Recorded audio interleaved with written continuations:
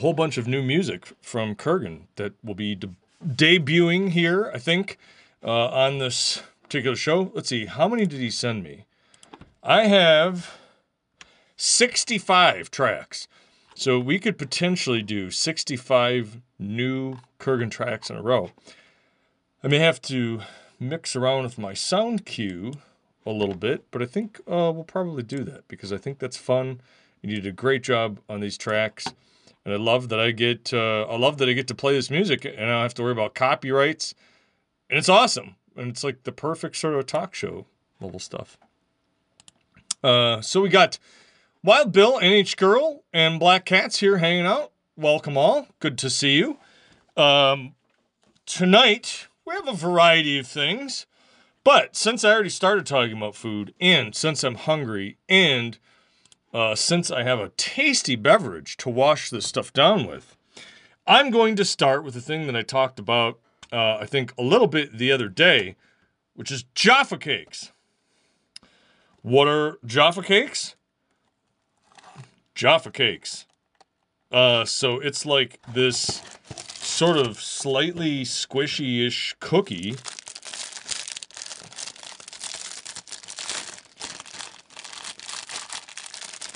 So you can see there's like a nice little cookie texture there in the back. So you get a nice close-up of the cookie, and then a chocolate on the top. And then these have, you can see there's a raspberry jelly. Delicious. You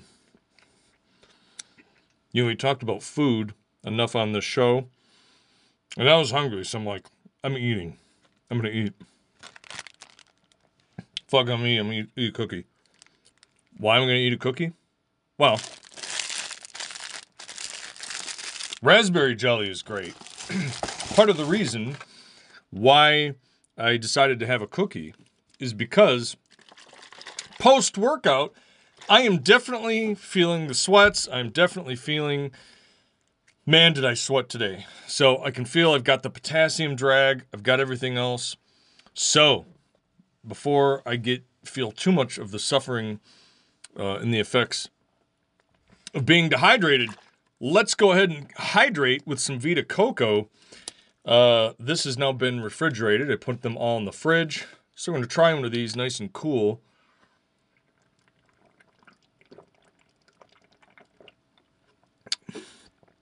That is excellent. Absolutely excellent. Black Cat did buy one. Thank you so much, Black Cat. You know, if you want reinforcement for you as a sponsor, that is some potential consumer spread. I hope you enjoy that coconut water. I think this stuff is really good. Really, really good. And each girl fams like strawberry. I mean, strawberry is good too. I like a raspberry jelly. And it's weird because I would rather eat a strawberry, but I'd rather have raspberry jelly. But I love coconut. So let's get another taste of that.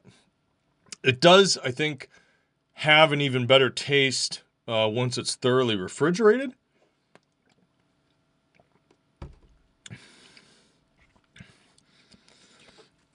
And what I mean by that is there's a little bit less of what I would call almost a corn taste and a little bit more of just the straight, flat coconut.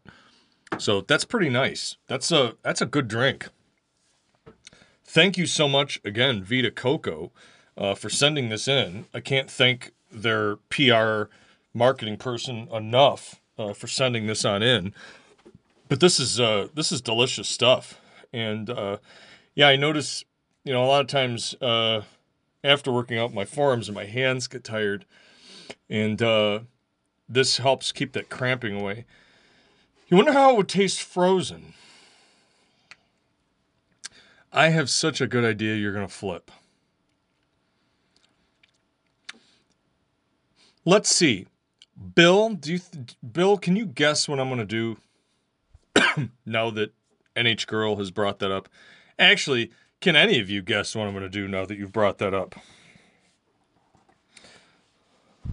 Because I have a fantastic idea now that must be tried, and as soon as this show is over, I'm going to go set that up for tomorrow's broadcast. Yep. Maybe not a rum and cocoa Vita popsicle, but I'm going to make cocoa Vita or Vita cocoa ice cubes. I'm going to make Vita cocoa ice cubes, and then I'm just going to make a rum drink. Pardon me, a rum drink, and then I'm going to chill it with the coconut ice cubes.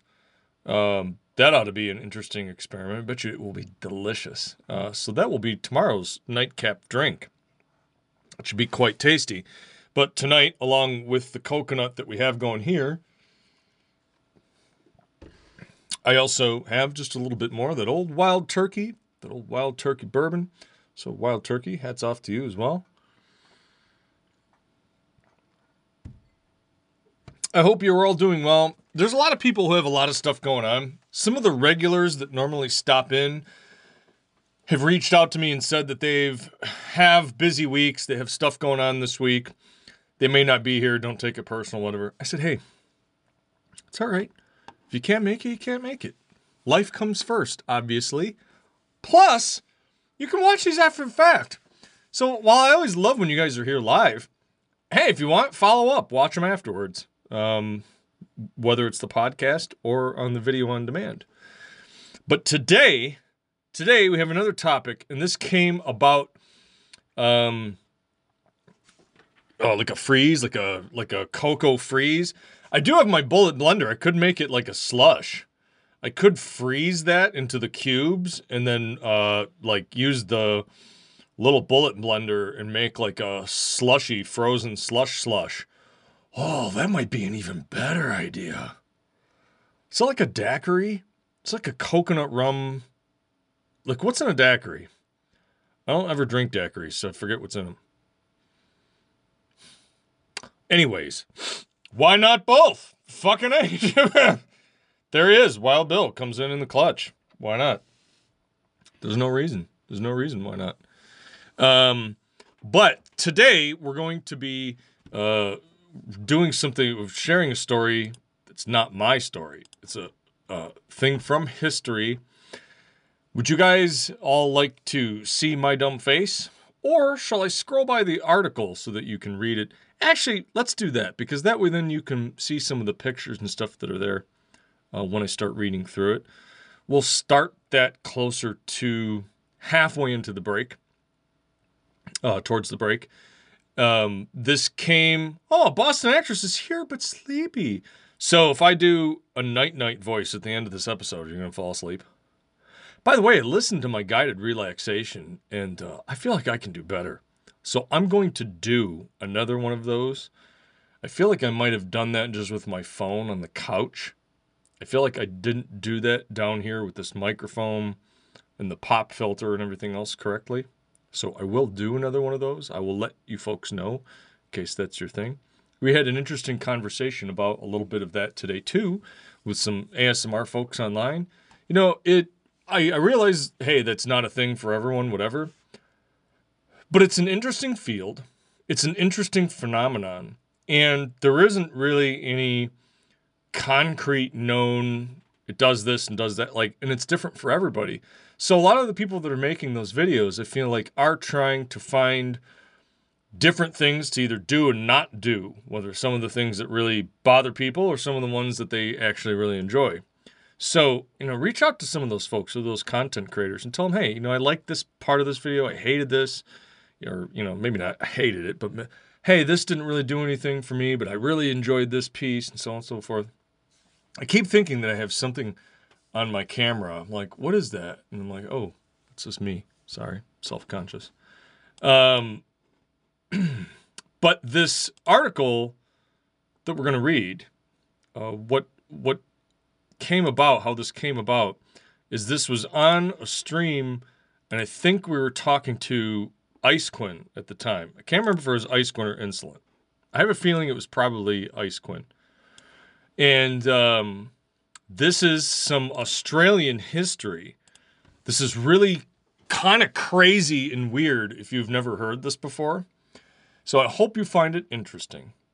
And we'll dig into that in about another 4 minutes or so. I decided this week to, in a certain sense, get back on track. I slacked a little bit on some of the workout stuff and this and that and the other. Whew, so I absolutely destroyed myself today. So I am wrecked. But I feel good. I feel good. I have an issue with some medication that I need to talk about. But otherwise, I feel pretty good. But it's time to get smart and concentrate. Summer's rolling around. No more lazing and flopping around like I did in the wintertime. It's time to get shit going and start getting stuff done. So let's get on top of things. So I'm going to get on top of that and need to get some yard work going. I built a really neat, at least what I think is really neat, a little carrier for some things to put in the bed of my truck.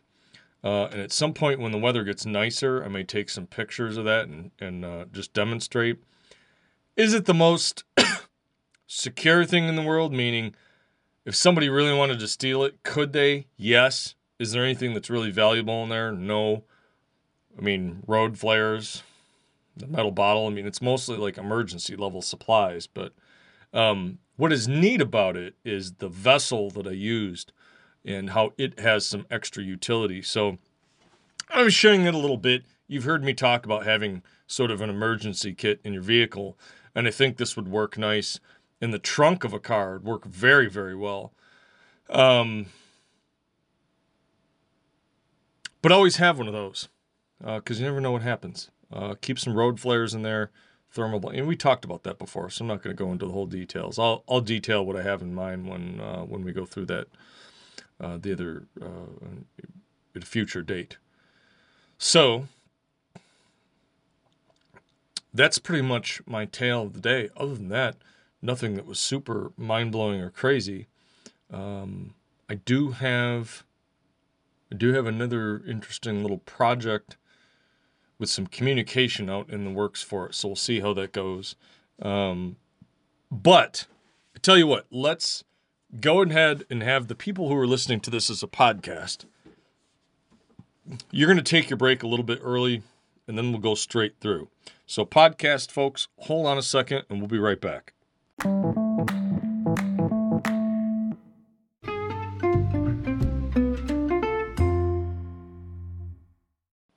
Okay, let's start with the story.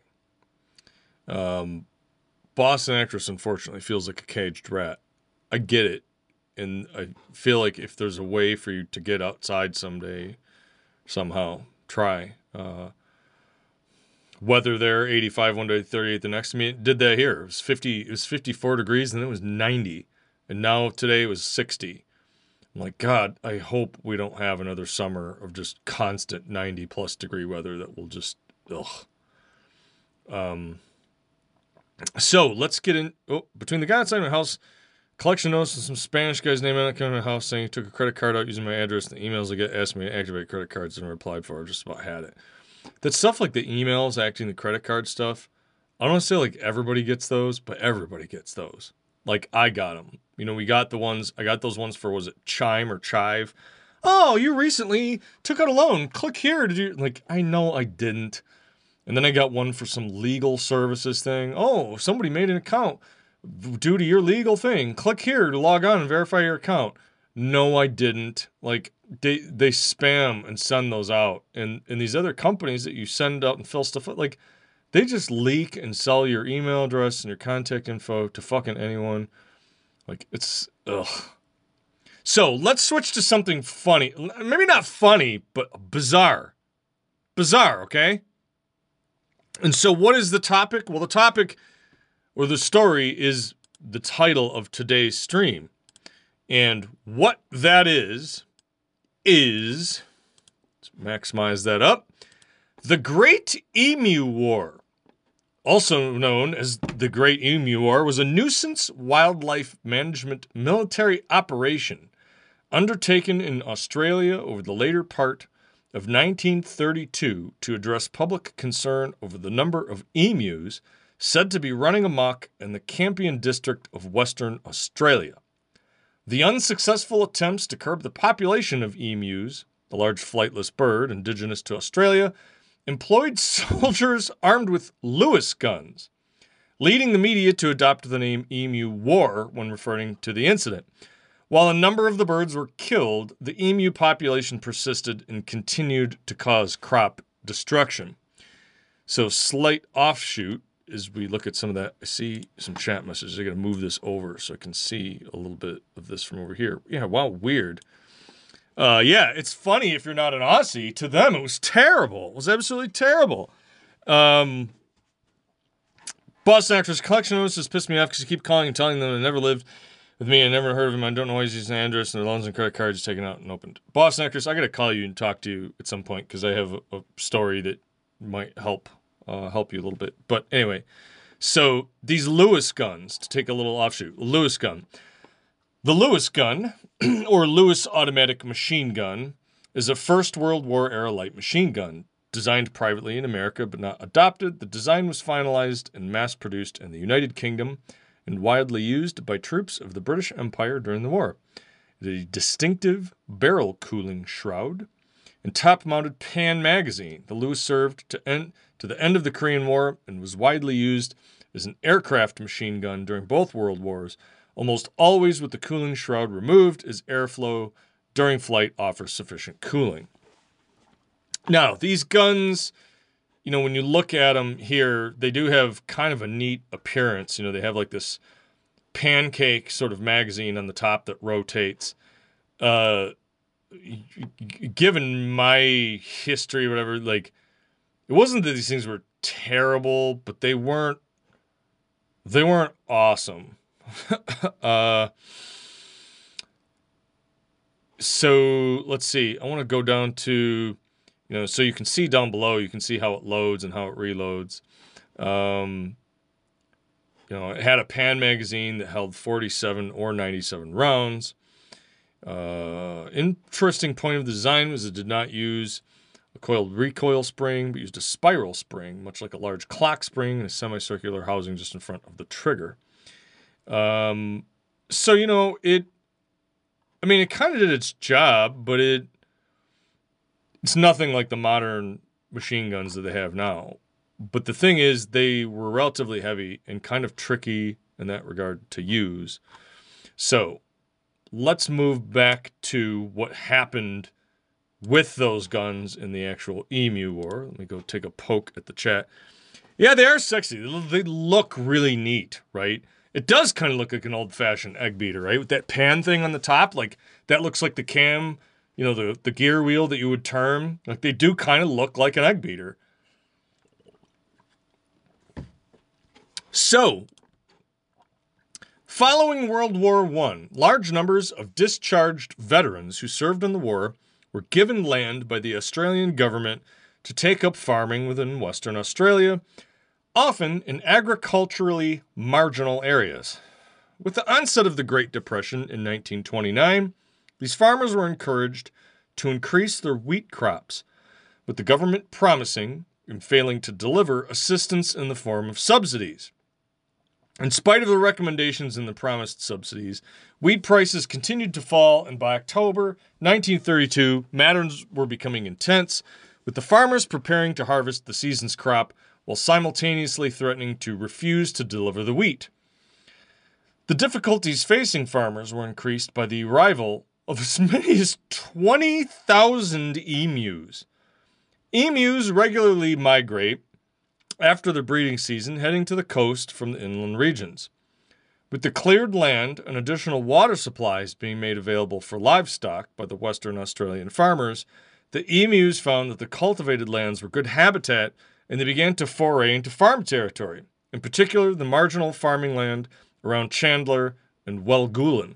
The emus consumed and spoiled the crops, as well as leaving large gaps in fences where rabbits could enter and cause further problems. Farmers relayed their concerns about the birds ravaging the crops, and a deputation of ex-soldiers was sent to meet with the Minister of Defense, Sir George Pearce. Having served in World War I, the soldier settlers were well aware of the effectiveness of machine guns, and they requested their deployment.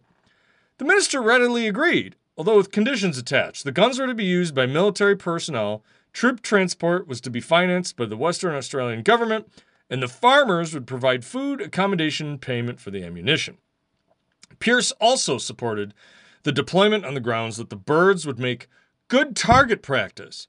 While it has also been argued that in some, the government may have viewed the operation as being seen to helping the Western Australian farmers to stave off the secession movement that was brewing. Towards that end, a cinematographer from Fox Movietone was enlisted. So, you got these huge birds ravaging these crops. It's like the land that's time forgot, for sure. I mean, they're giant, and emus are huge. Military involvement was due to begin in October of 1932. The war was conducted under the command of Major G.P.W. Meredith of the 7th Heavy Battery of the Royal Australian Artillery, with Meredith commanding soldiers, Sergeant S. McMurray and Gunner J. O'Halloran, armed with 2 Lewis guns and 10,000 rounds of ammunition. The operation was delayed, however, by a period of rainfall that caused the emus to scatter over a wider area. The rain ceased by the 2nd of November 1932, whereupon the troops were deployed with orders to assist the farmers and, according to a newspaper account, to collect 100 emu skins so that the feathers could be used to make hats for light horsemen. Here's where this goes bonkers and off the rails. On the 2nd of November, the men traveled to Campion, where some 50 emus were sighted. As the birds were out of range of the guns, the local settlers attempted to herd the emus into an ambush, but the birds split into small groups and ran so that they were difficult to target. Nevertheless, while the first fusillade from the machine guns was ineffective due to the range, the second round of gunfire was able to kill, quote, a number of birds. Later the same day, a small flock was encountered and perhaps a dozen birds were killed. The next significant event was on the 4th of November.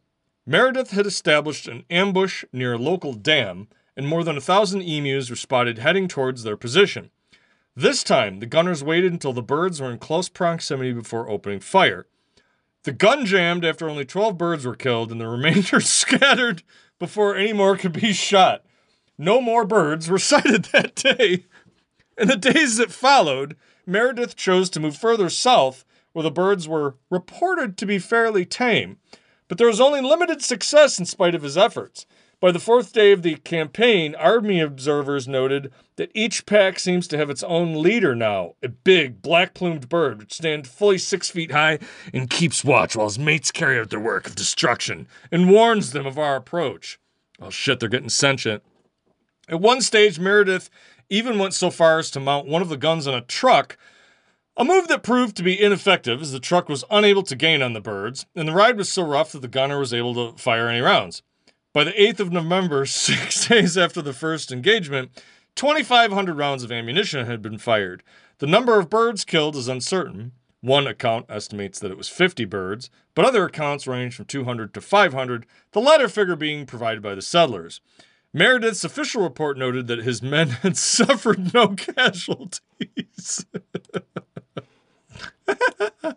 Summarizing the calls, ornithologist Dominic Cervanty commented, "The machine gunner's dreams of point-blank fire into serried masses of emus were soon dissipated.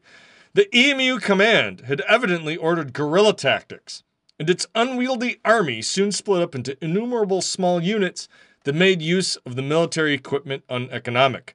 A crestfallen field force therefore withdrew from the combat area after about a month."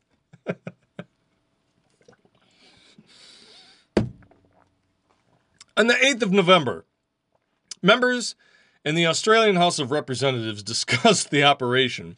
Following the negative coverage of the events in the local media that included claims that only a few emus had died, Pierce withdrew the military personnel and the guns on 8 November. After the withdrawal, Major Meredith compared the emus to Zulus and commented on the striking maneuverability of the emus, even while badly wounded. "If we had had a military division with the bullet-carrying capacity of these birds, it would face any army in the world. They can face machine guns with the invulnerability of tanks. They're like Zulus whom even dum-dum bullets could not stop." A dum-dum bullet is basically like an old-school hollow point. Second attempt. After the withdrawal of the military, the emu attacks on crops continued. Farmers again asked for support, citing the hot weather and drought that brought emus invading farms in the thousands. James Mitchell, the Premier of Western Australia, lent his strong support to renewal of the military assistance. At the same time, a report from the base commander was issued that indicated 300 emus had been killed in the initial operation. Acting on the requests in the base commander's report, by 12 November, the Minister of Defense approved a resumption of military efforts. He defended the decision in the Senate, explaining why the soldiers were necessary to combat the serious agricultural threat of the large emu population. Although the military had agreed to lend the guns to the Western Australian government and the expectation that they would provide the necessary people, Meredith was once again placed in the field due to an apparent lack of experienced machine gunners in the state. Taking to the field on 13th November, the military found a degree of success over the first 2 days, with approximately 40 emus killed. The third day, 15 November, proved to be far less successful, but by the 2nd of December, the soldiers were killing approximately 100 emus a week. Meredith was recalled on December 10th, and in his report, he claimed 986 kills with 9,860 rounds, at a rate of exactly 10 rounds per confirmed kill. In addition, Meredith claimed 2,500 wounded birds had died as a result of the injuries that they had sustained. In assessing the success of the call, an article in the Coolgardie Miner on 23 August reported that although the use of the machine guns had been criticized in many quarters, the method proved effective and saved what remained of the wheat. Aftermath. Despite the problems encountered with the call, the farmers of the region once again requested military assistance in 1934, 43, and 48, only to be turned down by the government. Instead, the bounty system that had been instigated in 1923 was continued, and this proved to be effective. 57,034 bounties were claimed over a 6-month period in 1934. By December of 1932, word of the Emu War had spread, reaching the United Kingdom. Some conservationists there protested the call as extermination of the rare emu. The eminent Australian ornithologist described the war as an attempt at the mass destruction of the birds. Throughout 1930 and onward, exclusion barrier fencing became a popular means of keeping emus out of agricultural areas. In 1950, Hugh Leslie raised the issues of emus in federal parliament and urged Army Minister Josiah Francis to release a quantity of .303 ammunition from the Army for the use of farmers. The minister approved the release of 500,000 rounds of ammunition. In recent years, references to the Emu War have been a popular internet meme. So, there you go. Fucking big-ass prehistoric birds, man. Fucking emus do not fuck around. Black Cat wishes she was there. This is weird. Huh. So, pretty bizarre. I don't know, like, I don't know about setting up a hospital. But what a mess, right? There's emu steak. That's kind of wild. I mean, to think about that large of an operation for something that basically in that regard was just birds, is pretty extreme. Like, it's pretty wild, right? Yeah, I've heard that they're really good. That it's, that it's a very lean and tasty sort of meat. So, it's just kind of wild. I think that if you think about something that is serious of an agricultural threat. Now, they say that they had film, and I think Black Cat, if you go on YouTube, I think you can find some footage of that, because I think they did have somebody there trying to take video. Obviously, that just being a Wikipedia article, which I'll put a link to the article here in the chat. If you do want to check that out on your own, you can. So that was just collated information there from from Wikipedia. So,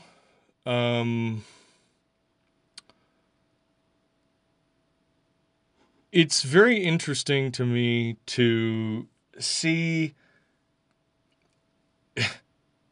historical events like that, and people will say, "Oh, well, why do you, why do people need this and that and the other?" It's like, well, it's interesting if you go back in history and you look at some of the other things, that used to be out there. Some of that is pretty crazy.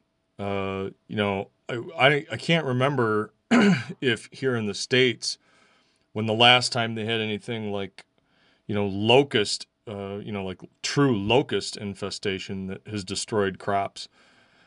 But you think about something like that and you go, man, like, insects, like an insect plague. I mean, other than dousing the area with chemicals, like what do you even do against something like that? And obviously they've made, I'll say, mistakes in the past with, for example, things like DDT, where, oops, as it turns out, there's some potentially nasty, nasty side effects of putting that stuff in the ground.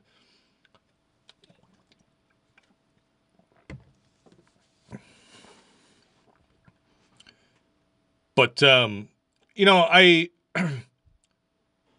what humans did to survive, I didn't read an article today that locusts might be back this year. I mean, that's that's a serious problem, right? Like I say, I don't necessarily know 100% what you necessarily do against, something like that. I mean, you got to figure if you have a crop and that's sort of how you make your livelihood, like that's totally devastating, especially given some of the current economic climate that's out there. Like, man, you get a destroyed crop or something like that. Like that's just fucking terrible. Yeah, fields of grasshoppers like that.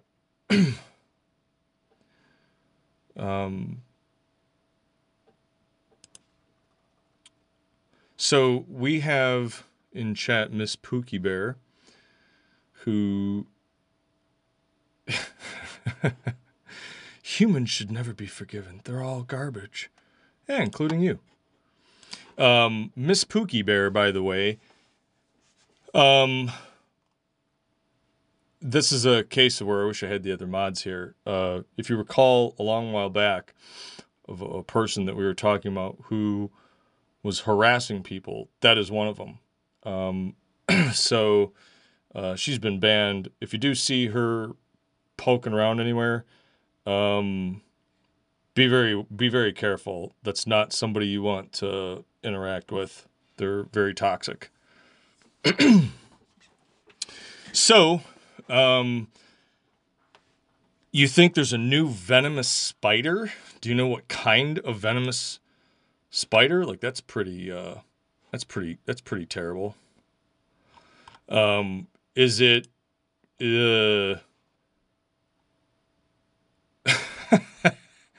I mean, I feel like your first clue would have been when somebody just says boring, like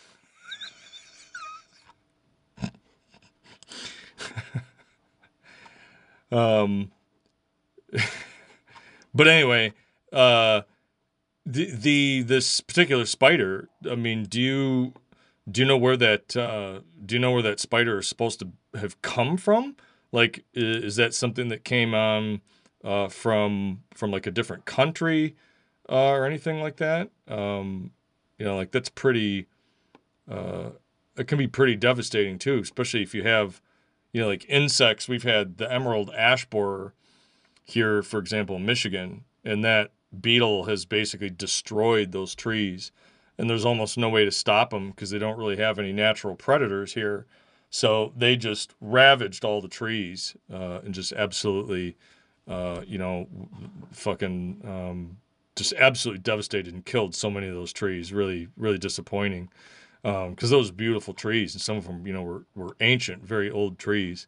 So, you know, it's one of those things. Every time I see that there's like a new insect around, especially where it's not supposed to be, I just go, oh man, I hope that really doesn't fucking wreak havoc, you know, on either the local flora or fauna, or cause some other sort of imbalance. You know, like monarch butterflies and stuff like that are really struggling. And so, again, to tie it back to, hey, you have these emus, these huge birds that are flying around being crazy, or not flying around, I guess they're running around because they're flightless birds. But you have these emus that were running around destroying crops. But then you think about the secondary effects, like they say in the article, you know, kicking holes and breaking the fences. And now you have rabbits and stuff causing all sorts of problems. Dr. Perry Falls, thank you so much, man. Dr. Perry Falls comes in and gifts a tier 1 sub. Thank you so much, dude. Really appreciate that, man.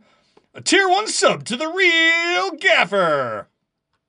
Dr. Perry Falls, thank you so much for that, dude. I truly, truly appreciate it. Well, Dr. Perry Falls, today we were talking about the Great Emu War in Australia, and then just talked about insect just infestation and sort of like wildlife. I hesitate to say problems. So you just saw emus last weekend? They're huge, aren't they? They're like 6 feet tall. Like, those are like giant birds, aren't they?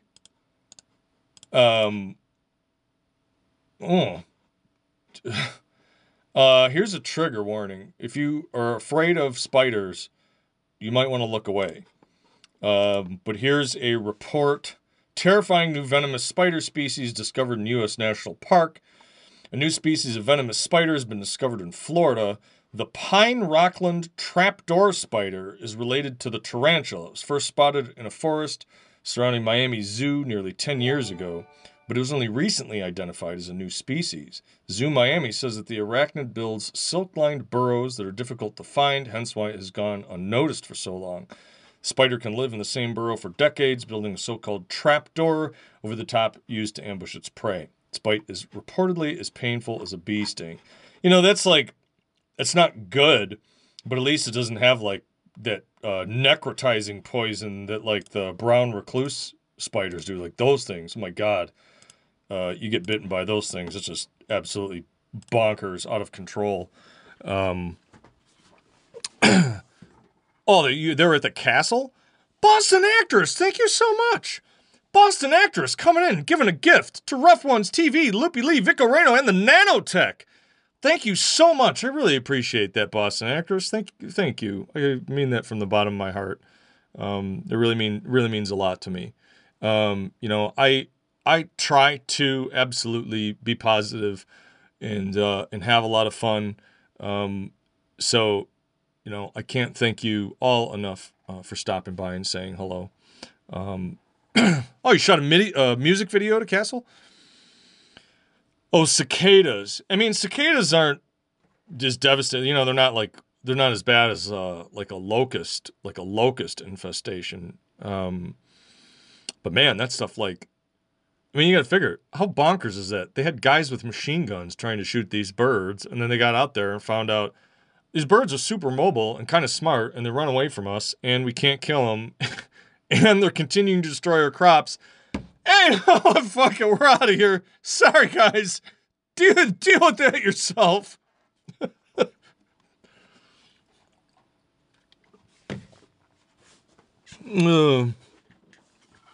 Dr. Perry Falls.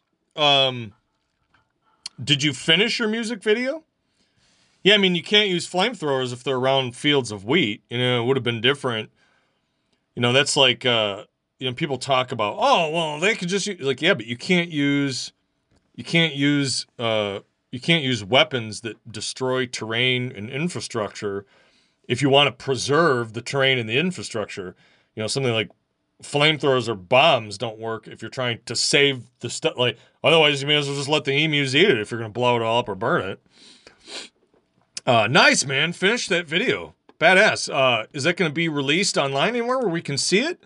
And if so, could you give me a link so that I can show that to the rest of the viewers here at some point? Obviously, if you got to work through all the details.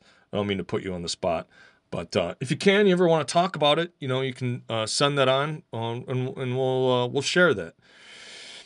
Someone needs to teach you how you can gift to the regulars. You're still trying to figure it out. So if you ever want to gift a sub to a specific person, if they are not already a subscriber, you click on their name. For example, if I click on Black Cat's name, you see her. Actually, I'll just show you what that look. Well, I'm not going to show you what that looks like because it's my moderation thing. But if you pull it up, there's a little window that comes up, and you can gift a sub right to there. That way, then you can click on it and pick it specifically. I know. You know what? Dr. Perry Falls had the music video here ready. Dr. Perry Falls, does that contain any music that would get me a copyright strike? I don't want to infringe on anyone's copyrights by playing that. But I'll post it here in the... Oh, okay. It's 100% all your music written and recorded by you. Well, I'll tell you what. Let's play it. I'm going to mute my microphone and turn that up so that hopefully the folks that are listening to this as a podcast can hear it. So this will be a little bit of a music video, sort of fun debut here from Dr. Perry Falls. So I'm going to mute my microphone. Let's check this out.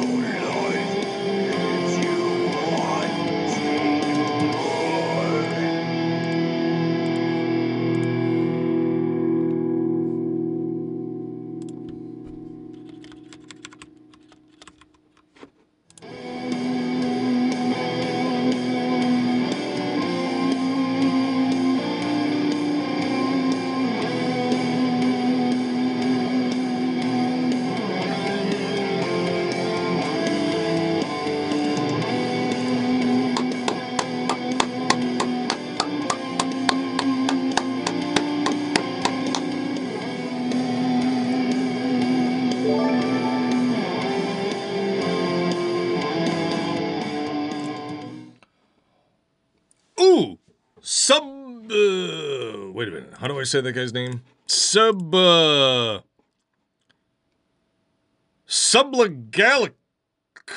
Sublagaliculum? Thanks so much for the follow. Dr. Perry Falls, that was fantastic, man. Really, really well done. Cosplay was on point. Great visuals. Great music. Really, really impressed. Absolutely. Thank you so much for sharing that. My pleasure for being able to show that to the viewers here. That was spectacular. Absolutely spectacular. As for the people that were commenting there about you shooting that on your phone, you know, we were recently shooting a movie this last summer, and you know, had the big camera and all this stuff, and I was like, I gotta be honest with you. I was talking to my friend. So I gotta be honest with you. I feel like you could do all this with the phone, and you'd have far less shit to fuck around with. Like, and so anyway, as a demo, I demonstrated some of the video effects and the footage that you can capture using a phone. And I think she was a little bit crestfallen because here's a camera that she probably paid, I don't know, several $1,000s for when she first bought it. And now a $1,100 phone has everything that you can do and more. Yeah, you're saying you're editing it on your phone too. The software for movie editing and stuff on there too is bonkers. So really good job on that. Dr. Perry Falls, everyone. I'm sorry, I gotta read the title for this correctly. I don't want to fuck that up. There was a video debut. Lady Dimitrescu, the tall lady. The link there, once again, for anyone who wants to watch that, pasted that in the chat. That will also be in the show notes on the podcast episode. Yeah, that's in the new Resident Evil game coming out this week.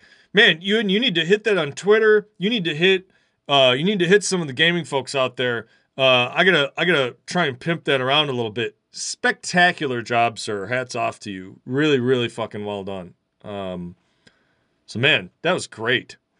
Absolutely great.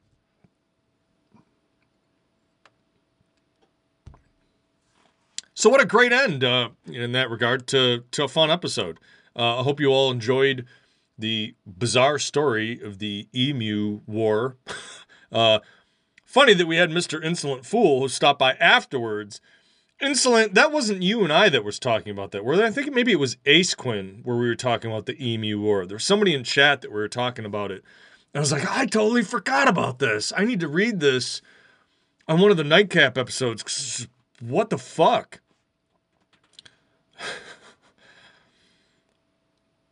Yeah, okay. That was yesterday then that we were talking about it. So yeah, emus. Don't mess with the emus. Emus and roos were like, you know, if the emus and the roos banded together, you guys would be in big trouble down there. You'd have to call for the legendary hero Paul Hogan to make his return. And yeah, who would win, an emu or a roo? And you were saying the roo because the roo he can post on his tail and do his like little jump kick move or punch you in the face. You know, that would be, everybody always talks about like, what superhero would win? And who fucking cares? I want to know who would win, the emus or the roos. Like if it came down to it and there was like a gang battle, the emus versus the roos.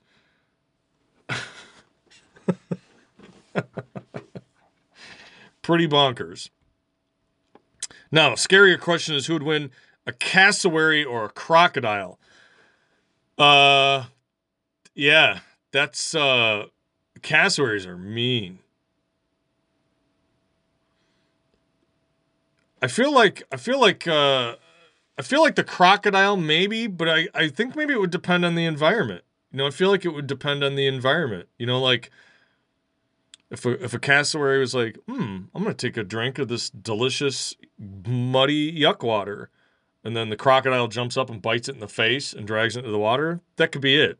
Same token, if the croc was like, hey, here's this nice rock, I'm gonna like lay out over here and I'm just chilling. And the cassowary is like, ha-ha, motherfucker, and pounces on its back and like beaks it in the back of its neck and like just shreds the shit out of it, then maybe cassowary. You know, they had that show that was on what was that, Spike TV? Ultimate Warrior or something? That show was fucking dog shit. But man, if they had shown shit like that, like crocodile versus cassowary, roo versus emu, that would have been a way better show. And that stupid guy with this dumb computer program could have programmed that in there. I would have liked to have seen that. It would have been way better than the shit that they showed. That's some heavy topics right there. So yeah, a lot of fun. And as always, thank you, Vita Coco, for the giant delicious case of the coconut water. I really do feel like, I was having some cramps from the workouts earlier in my muscles. And I feel like this has done me right. I love it. Stuff is great. Tomorrow we're gonna try some ice cube coconut water rum drinks and see how those pan out. But that's gonna do it. Wow. At least for me, I know we had some people in chat who didn't necessarily like today's content, and that's okay. You're welcome to that opinion. But I thought this was a lot of fun between the emu war, the coconut. We had, Jaffa cakes, Lewis gun talk, emus versus roos, cassowaries, and the excellent Lady Dimitrescu video by Dr. Perry Falls. Absolutely, everybody check that out and send that around. If you know anyone who's into gaming, who's excited for the new Resident Evil movie, send that around. I think that was super cool. Just love it. And thank you so much, as always, everybody, for stopping by. You really make this show a lot of fun. And if there's anything you'd like to share or talk about, you can always hit me up. A lot of fun.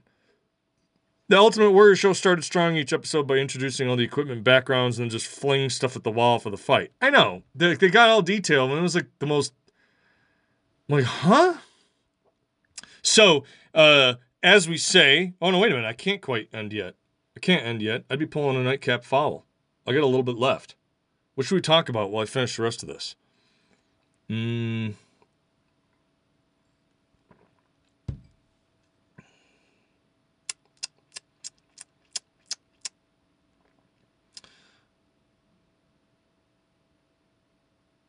I think that one other... Cookies?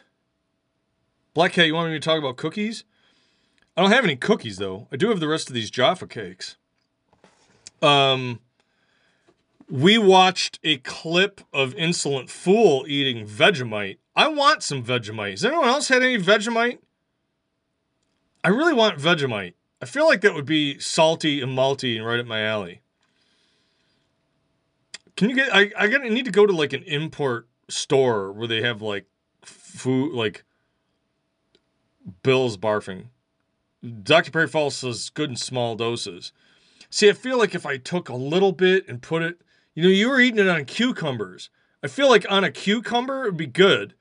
But, like, eating a spoonful? Barf. I mean, he just ate a whole spoonful of it. That was terrible. You're a brave fella. You got a headache afterwards from salt overload? What you should have done is you should have washed it down with a nice can of Clamato.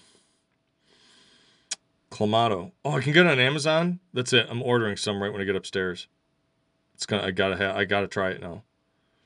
And Krista, thank you so much. Amazing stream as always. Never know to expect such great people. I try to keep this interesting. Some days we have crazy stuff that we read out with a little more activity. Some days we just shoot the shit.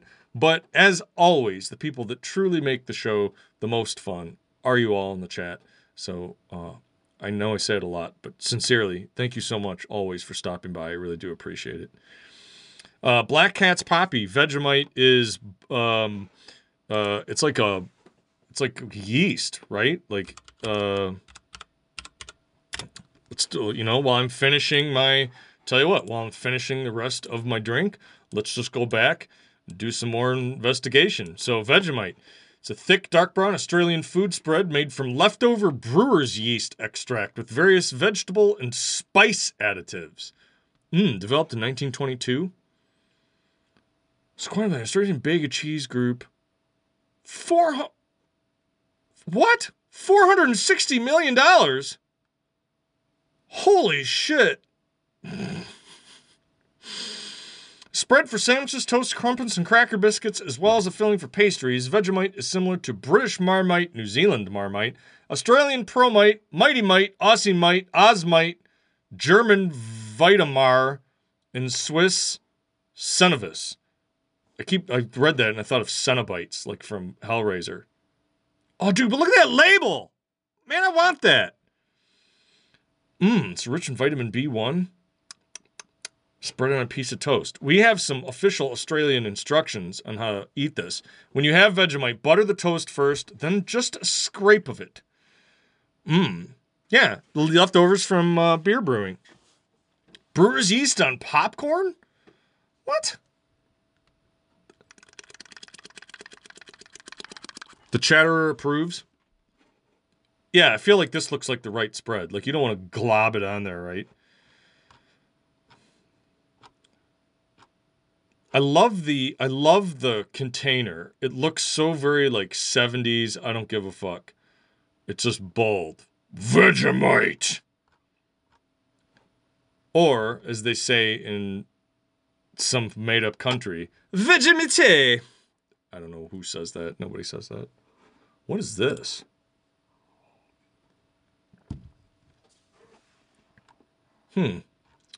Can I, let's see. Okay, somebody said, I want to look this up. Amazon. I want to go to Amazon. How much is, let's see. Can I get Vegemite on Amazon? I can get Vegemite on it. Oh my God. Oh, Vegemite squeezy. Why does that seem like that would come out in the consistency of like goose diarrhea?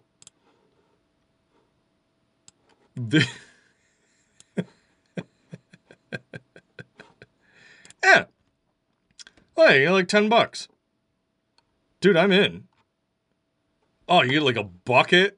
Look at that. Man, that's a big boy. $50? Oh, happy Vegemite, happy little portions. You get a happy little portion of Vegemite.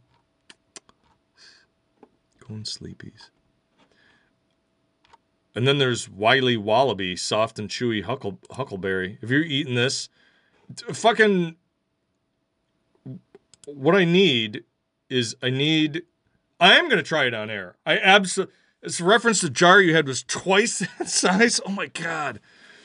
I absolutely will try it on air. I mean, if I'm going to eat clam juice and tomato, what's the difference between Vegemite and Marmite? I don't know. What is Marmite? Isn't it?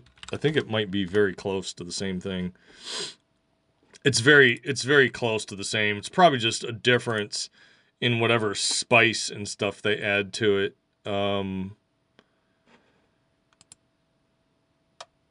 Did someone say clams? Yeah, clams. Clamato. Drinking Clamato. Dr. Perry Falls and or Insolent Fool. Have you guys had Clamato? Such as its prominence in British popular culture, the product's name is often used as a metaphor for something that is an acquired taste or tends to polarize opinion. How would you use that in a sentence? Boy, that's a real Marmite. Like, that seems weird. Maybe I have to get both. Can I get both? I'm gonna try and get both. I'll eat both. I don't even care. And then wait a minute. If I get both, then what we're gonna have is we're gonna have the UK versus Australia. Clamato is not just tomato juice. Clamato is clam juice mixed with tomato juice and spice. Yes, it's even worse than that. You have and you gagged. It's pretty disgusting. But I did a round 2 with that, and fresh Clamato with a better fresh beer, not as bad as I thought it was going to be. Oh, if you're allergic to shellfish, stay away from the Clamato. That's no good. Yikes.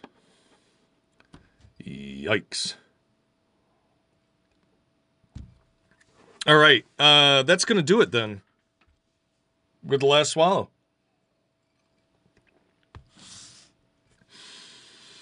As we say at the end of all these particular episodes, stay safe, keep the faith, and all that good shit. Thank you so much for stopping by. Podcast listeners, that's going to be the end of the episode.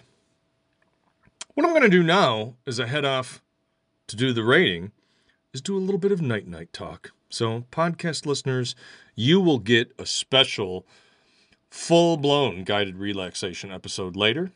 So, podcast folks, take care, and thank you so much.